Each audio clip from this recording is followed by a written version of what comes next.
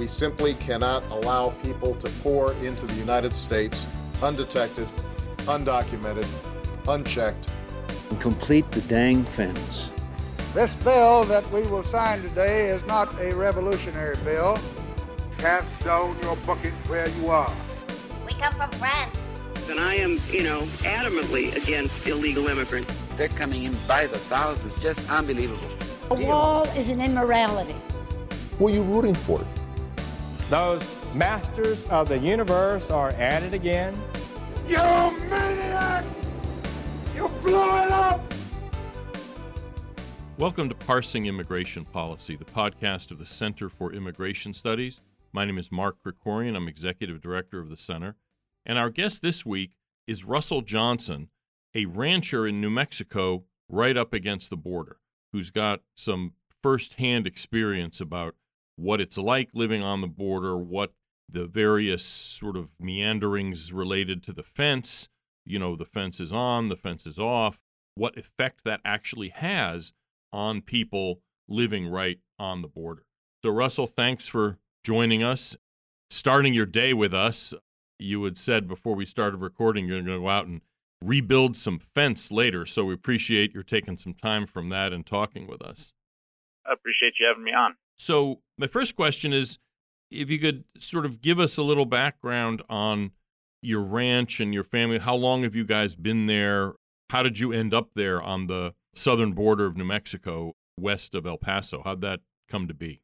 So I'm a fourth-generation cow-calf rancher here in southern New Mexico. My great-grandfather came to this area in 1918 from South Texas and settled here, and we've been ranching ever since, right here against the border on the same piece of property.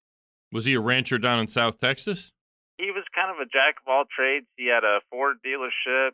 He traded cattle, ranched, kind of a colorful background in terms of jobs. So you've grown up there on the border, basically. This is where you and your parents as well, and your grandparents, I guess, all grew up. Is that correct? That's correct. I've been here my entire life. So what is a calf-cow rancher? What does that mean? Are there different kinds of ranchers? Doesn't ranching just mean you have cows? I mean, I'm speaking as a city boy, so, these are stupid questions probably, but what does that actually mean? Sure. So what we do is raise beef cattle to go into meat production. So our cattle, we raise a calf up to a certain age, wean that calf, and then he goes further through the feeding process and everything before he becomes a steak on your dinner plate.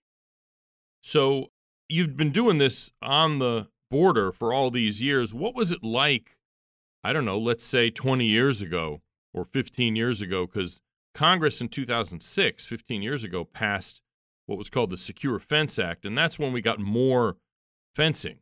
President Obama, then senator, and voted for it, and Hillary Clinton voted for it, and Joe Biden voted for it. So everybody seemed to have been for fencing back then. But before that, was there fencing out there? Was it just like barbed wire to keep the cattle from wandering off? What was it like before the fencing thing became an issue? So prior to 2006, and I think in 2008 when we actually got a small amount of Normandy vehicle barrier, prior to that, it was in our area only a 5-strand barbed wire fence that was put in and maintained by my family. And, a barbed wire fence, its sole purpose is to keep livestock in. It doesn't do anything to keep people, drugs, vehicles out.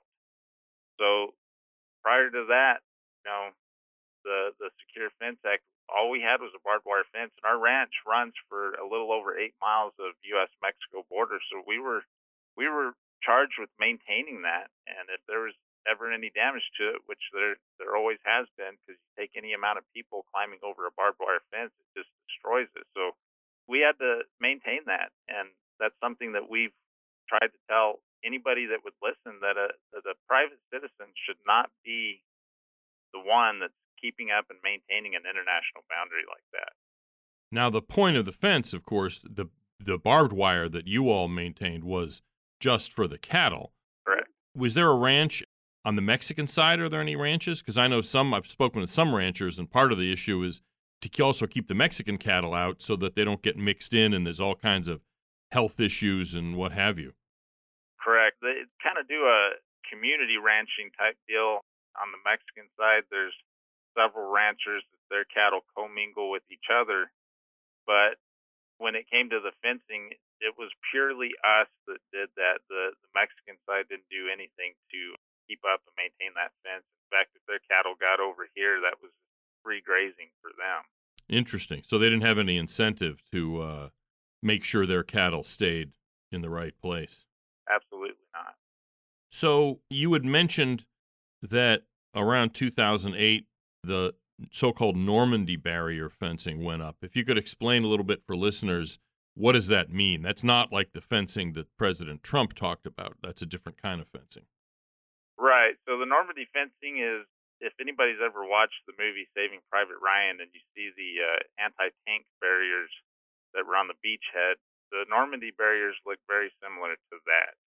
And you've got I-beams that were welded together to form kind of an X with a piece of square tubing holding them together. And then all of this was welded together along the certain sections of the border with the intent of trying to keep vehicles from crossing out of Mexico into the U.S. But it was very ineffective, especially in our area, because they didn't build it along the whole length of the border in our area. So vehicles could not only just drive around the barrier, but it come to find out they were also able to fashion little ramps to drive over it. Interesting. It's only, about, I believe, 46 inches tall. So it was pretty easy for them to build ramps. They just drive vehicles over the barrier. The way I describe them sometimes is they look kind of like split rail fencing that you'd seen in Virginia where I live, except they're made of I-beams. They're made of metal. Right. And like you said, the point is not to keep people out because you could just sort of scoot under them or over them. I mean, I have pictures of myself clowning around on various parts where these Normandy barrier fencing was. So you're telling me they didn't even have it the whole length of your connection to the border, of your ranch's 8 miles of border? They only had it in some places? That's right. They built the Normandy barrier in the flat country. There was approximately 3 miles that was still left barbed wire fence. And so they just ended up driving around the Normandy barrier. So I don't know what that cost was to build that Normandy barrier, but the fact that they didn't build it the entire length totally negated everything that they did with that Normandy barrier because they just drove around it or ramped over it. Your government at work. Did that old Normandy barrier fencing, did it at least keep the cattle in? Or, in other words, did it serve the same purpose as the barbed wire? In some respects, it did. In our area, we fought for an extra rail to be welded to the Normandy barrier to bring it up to a taller height. Right. So that, it cattle in better. And, obviously, these thick I-beams and square tubing is stronger than barbed wire. So, as people climbed over it and stuff, it didn't destroy it. So it helped us in that sense. Now we weren't having to maintain the 5 miles of Normandy that used to be barbed wire. We were just in charge of the 3 miles that still left. Right. But that was through some mountainous terrain that in most cases was only accessible by horseback. So it's very labor intensive to keep up that fence. Yeah, I can only imagine. And expensive. I mean, you're buying the barbed wire, right? I mean, it's not like that's free. Right. And there was no compensation for the damage that was done to it. Where they would drive around the vehicle barriers, they just drive through the fence or cut it up. Right. So there's no compensation for that. All of that came out of pocket, and it happened on a regular basis. Interesting. Had you guys ever thought of moving somewhere not right on the border? That's a question that my family gets asked quite often. And, if it was easy enough to pick up a wrench and move it, I probably would. But, we've been here for over 100 years. We've got a lot of blood, sweat, and tears invested in this land. And it's just, we don't feel that we ought to move. It's an issue that our government needs to get control of. We're living in America over here. This is still the United States. We should be afforded the same protections that people inland are given. Absolutely. So tell me what happened when Trump came in and there's the more serious fencing. They call it pedestrian fencing. In other words, just taller fencing designed to keep people out. What's the story with that? When did that start and how did that go? So actual construction of Trump's border wall started in our area in April of 2020. Oh, okay, that late. Yeah. Yes, and it was approximately a 13.2-mile project that this contract was under that was going to go through our area. Started in April, and they got going, and they have approximately on our ranch about 3/4 of a mile that didn't get erected, and all that stopped when Biden signed his executive order halting all border construction. Were you pleased to see the pedestrian wall going up? Was that something you or other ranchers around you, were they for that? Absolutely. It was going to give us the much needed relief from all the illegal activity that we were all seeing coming across our ranches. And when it started going up, we couldn't believe it because, we'd heard stories about it. And when you're standing next to this 30-foot tall pedestrian barrier, I mean, it's very humbling. And you look at it and think, well, this is going to work. And it does, especially when all of the technology is implemented with it, which we don't have in our area yet, but in areas further east of us, Santa Teresa, they have the complete wall system, which includes the wall, lighting, and sensor technologies that enables them to quickly detect and apprehend people that do happen to climb over it. All those things are in place to control it. But out in our area, we just have, just parts of the wall, but none of the technology that was supposed to go with it. From what you understood, was that supposed to be coming? In other words, that was what they were planning for where you are? It's just that it didn't happen when Biden pulled the plug on the project? Yes, and that's what's really frustrating is all of the materials are sitting down here staged to complete the project. It's all sitting down here, bought and paid for, sitting in yards, and it's been abandoned. So you said there's a 3/4 mile gap there in the fencing they didn't finish. What comes through there? Is traffic being funneled through there that otherwise wouldn't have come there? In other words, is it more concentrated because of that gap? It is more concentrated, and with the influx of people coming through in South Texas, that's actually impacting us because they don't have enough agents down in South Texas to process all these people, so they're starting to fly them into El Paso for processing, which is kind of our sector headquarters for our area in terms of Border Patrol. And so it's pulling our agents that control our area out of the field into processing. And so places like this 3/4 mile gap are not being monitored. It's not being patrolled. So it's a lot easier to go through that gap than to try to climb over the wall. So it's definitely concentrated all the traffic to that gap in our area. And how's that affected you all? Your house isn't that far from that, right? Have you noticed this in your own kind of personal affairs, this concentrated traffic? Oh, absolutely. My dog barks every night, and by the way your dog barks, it's kind of funny. They've got kind of a language. You can tell when she's barking at coyotes or when she's barking at people. And every night, it's just nonstop. My parents live down the road from me a little over a mile, and their dog is the same way, just every night, constantly. And it'll be, that dog will bark for about 10 minutes, and then she stops. And you're like, well, that was one group that walked through. She finally quit barking because they got far enough away that she didn't deem them a threat anymore. And then here in a couple hours, she'll start barking again for about 10 minutes. And it's just nonstop every night. Have you seen any damage to water facilities or to any of your outbuildings or anything like that? Yes, we've had 3 storage tanks, water storage tanks for our livestock damaged and drained that amounted to at least 50,000 gallons of water lost. That is a very precious commodity out here. We're a desert. We have to pump all of the water that we use.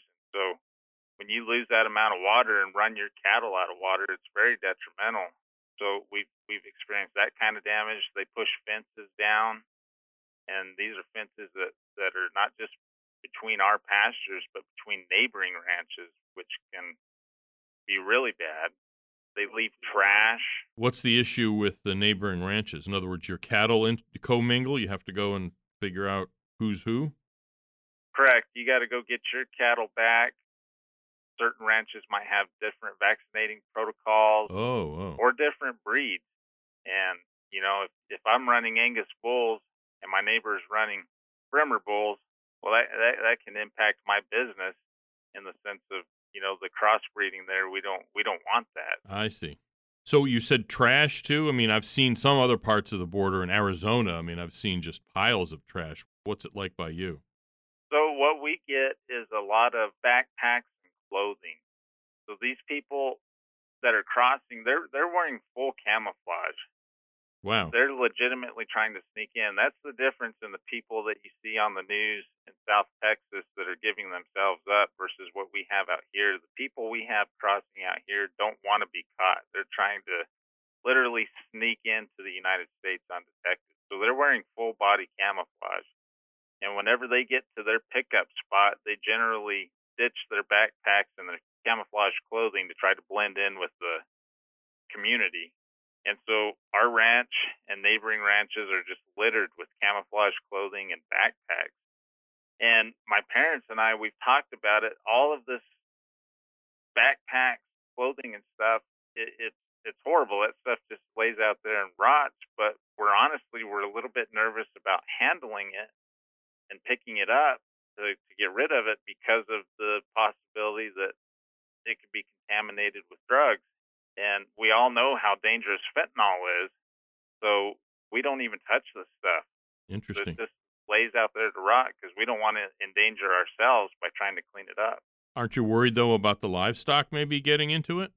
It is a concern, and we've had issues with that in the past. If a cow eats a plastic sack, sure, or we've had instances where a calf will stick his foot through a sardine can, and if you don't catch it quick enough as that calf grows, that sardine can doesn't. And so, you end up with injuries from stuff like that. Interesting. Have you felt any actual danger or threat? In other words, this is all bad stuff, but it's a money issue. It's cost that's imposed on you guys. Have you guys had, physical safety feel threatened as well? No, but what worries me is because we're in such a remote and isolated area, these people crossing often get lost, or if they get hurt, their smuggler just leaves them behind. And so those are the people that end up at our homes. And if they're already at that point, they're usually pretty desperate. And those are the ones that I worry about, breaking into my house, harming my family because they're needing these basic human needs of food, water, and shelter. And if they're to that point of desperation, they're going to do whatever they need to do to get that stuff. So that's what concerns me. Have you found any people, lost wandering around, or God forbid, any people dead?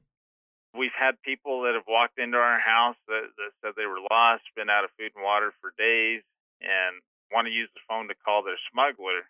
And so obviously we turn those people over to Border Patrol. Right. But in terms of deaths, there have been a handful of bodies found out here there's been one found on our ranch and several found on a neighboring ranch. And that's been an issue of itself. What are these people dying of? Are they dying purely of exposure to the elements, or do they have some kind of illness that that's progressively true. gets worse as they come over here? And that's something that we're having to kind of get worked out with the local authorities is we need advised whenever these people are found, because oftentimes they make their way to a livestock water in hopes of being found and then succumb to whatever's got to them. And then now we're left with, after they come and remove the body, we're left with the aftermath of all that. I don't want to get too graphic on your show here, but so it's potential contamination, basically, of the water. Is that what you're saying? The water or the surrounding areas, you know, and we're not being told that, hey, there's been a body found on your ranch in this area.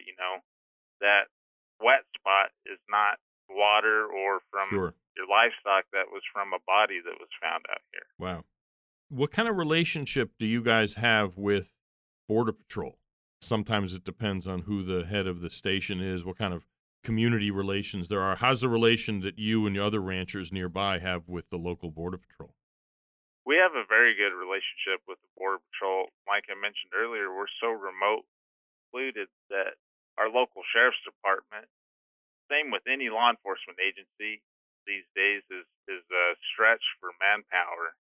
And so when it comes to our law enforcement needs, quickest ones to respond is always Border Patrol. And we report stuff to them. They let us know if we have problems. So we have a very good working relationship with Border Patrol. Have you and other ranchers, have you sort of gotten together in any way to act collectively in dealing with, the feds or the state or anybody else? Because some places like Arizona, I think, has the Southern Arizona Cattlemen's Association, I think it's called, where they basically advocate for their members on border-related issues. Is anything like that going on by you? No, not really. I mean, the closest thing that we've had to that is back in April we had, and it was just Republican members of the House Oversight Committee right, came down, and we gathered a handful of ranchers from our area and had a meeting with them and did a border tour to explain to them the issues that are surrounding this. But that's kind of about the only thing that's been organized around here. Your local congresswoman is pretty involved in border issues. Do you have a relationship with her office? Yes. Our Congresswoman, Yvette Harrell, she's been very, very helpful in trying to address this.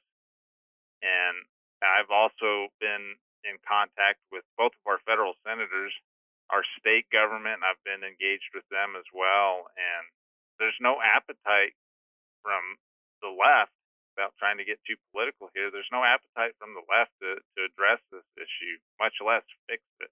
Again, not to get too political, but unlike Texas, the governor in New Mexico is a Democrat. Have they been responsive? Has the state government been responsive to your concerns? No, they haven't. In fact, I've reached out to them multiple times via email, phone calls, and it's getting to the point that they don't even respond to me anymore.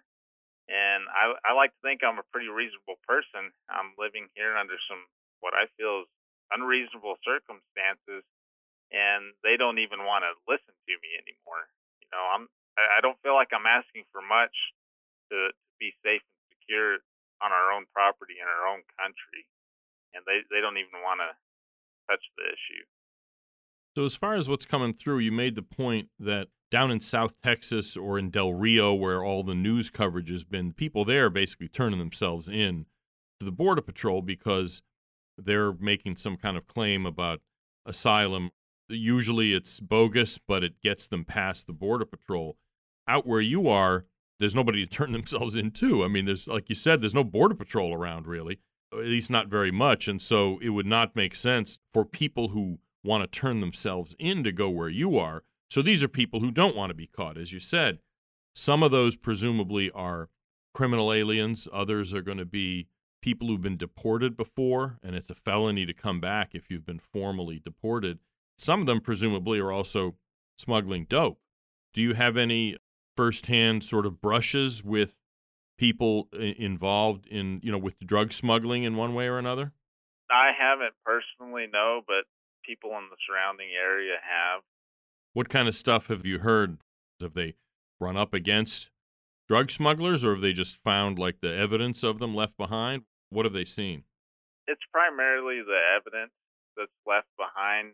Most of the time, these dope smugglers, if they feel they're going to be caught, they usually ditch their contraband and try to make it back south to Mexico, because obviously the charges are steeper for smuggling, narcotics into the country versus just entering illegally. So right. They usually try not to get caught. Interesting.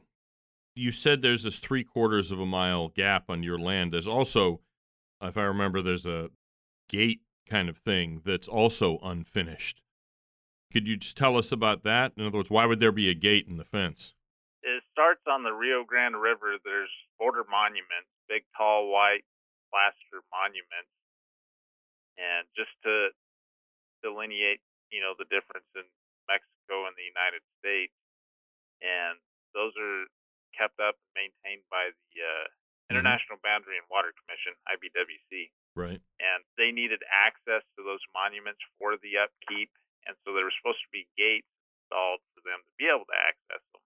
Right. Well, in that particular area, the gate was not installed, so you've got basically a doorway, about a 20-foot doorway that has no gate in it. So that's another funneling point that's on our ranch. So there's an actual gate in the fence. This is an open gate in the fence. I mean, there's like in Arizona, I've seen some places they have gates, but those are designed to be open during monsoon season, so the water goes through. But this is a gate with no door. I mean, it's almost the opposite of the that scene in Blazing Saddles where there's a toll booth out in the middle of nowhere and they're lining up to go to the toll booth. This is sort of the opposite. There's a fence and then there's this gate, this opening in it, and people just come through it. It's kind of surreal. Right. What would you like the Biden administration to do about this? Well, first things first, especially with all the materials already here, they need to put these contractors back to work on this border wall and finish the wall and finish all the technology that was supposed to go with it. Because like I say, all the materials are already here. They just need the workers to come put them back in. Right. And that needs to be the first thing. And then obviously our immigration system's broken. There's so many different loopholes and everything. It needs revamped. You said a group of congressmen came out and visited the border by you. Have any congressmen specifically, congressional offices specifically, talked to you about what do you suggest or to come and tell them your story, anything like that? I've spoke briefly with McCarthy's office and basically just told them, our story, the things that we have to deal with and everything so that he could better inform his constituents and other members of Congress. But the handwriting's on the wall. Everybody knows what needs to be done to fix this. It's just a matter of the party in power actually doing something about it. Right. Well, I appreciate your visiting with us, Russell, and I'll let you go out and restring your barbed wire or whatever fix your fencing. In the short run, you're probably going to have to deal with that gap in the fence because I don't see the current administration even just cleaning up those kind of almost loose ends. I mean, if they don't want to build new fencing, I get that. But in a sense, a 3/4 of a mile gap is kind of scandalous to just allow it to sit there and impact the people who are on the other side of it. But eventually, fingers crossed, that gap will get filled. It's not magically going to solve everything, but it seems like it would make it a lot less problematic than it is now. Right. So anyway, appreciate it. Good luck to you, and maybe we'll catch up with you if the government or some other administration ever ends up plugging that hole in the fence. This has been Russell Johnson, a rancher in southern New Mexico, right up against the border, telling us about his experiences, specifically about there being a gap left in the fence when President Biden ordered all work to be halted on the fence, leaving this funnel for illegal traffic right onto his ranch. Thanks for joining us, Russell. Thank you. And finally, on this Veterans Day, I wanted to thank all of those who have served our country in uniform, and also note that it's the 100th anniversary of the dedication of the Tomb of the Unknown Soldier in Arlington National Cemetery.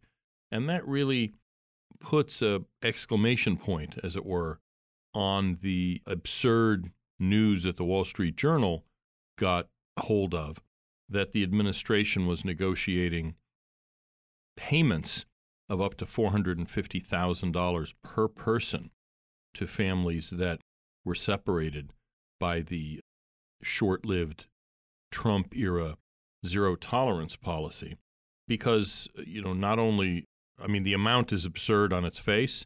When President Biden was asked about it, he actually responded as kind of a normal person would, saying that that's absurd and preposterous, and who came up with that? Fortunately, the people in his own government.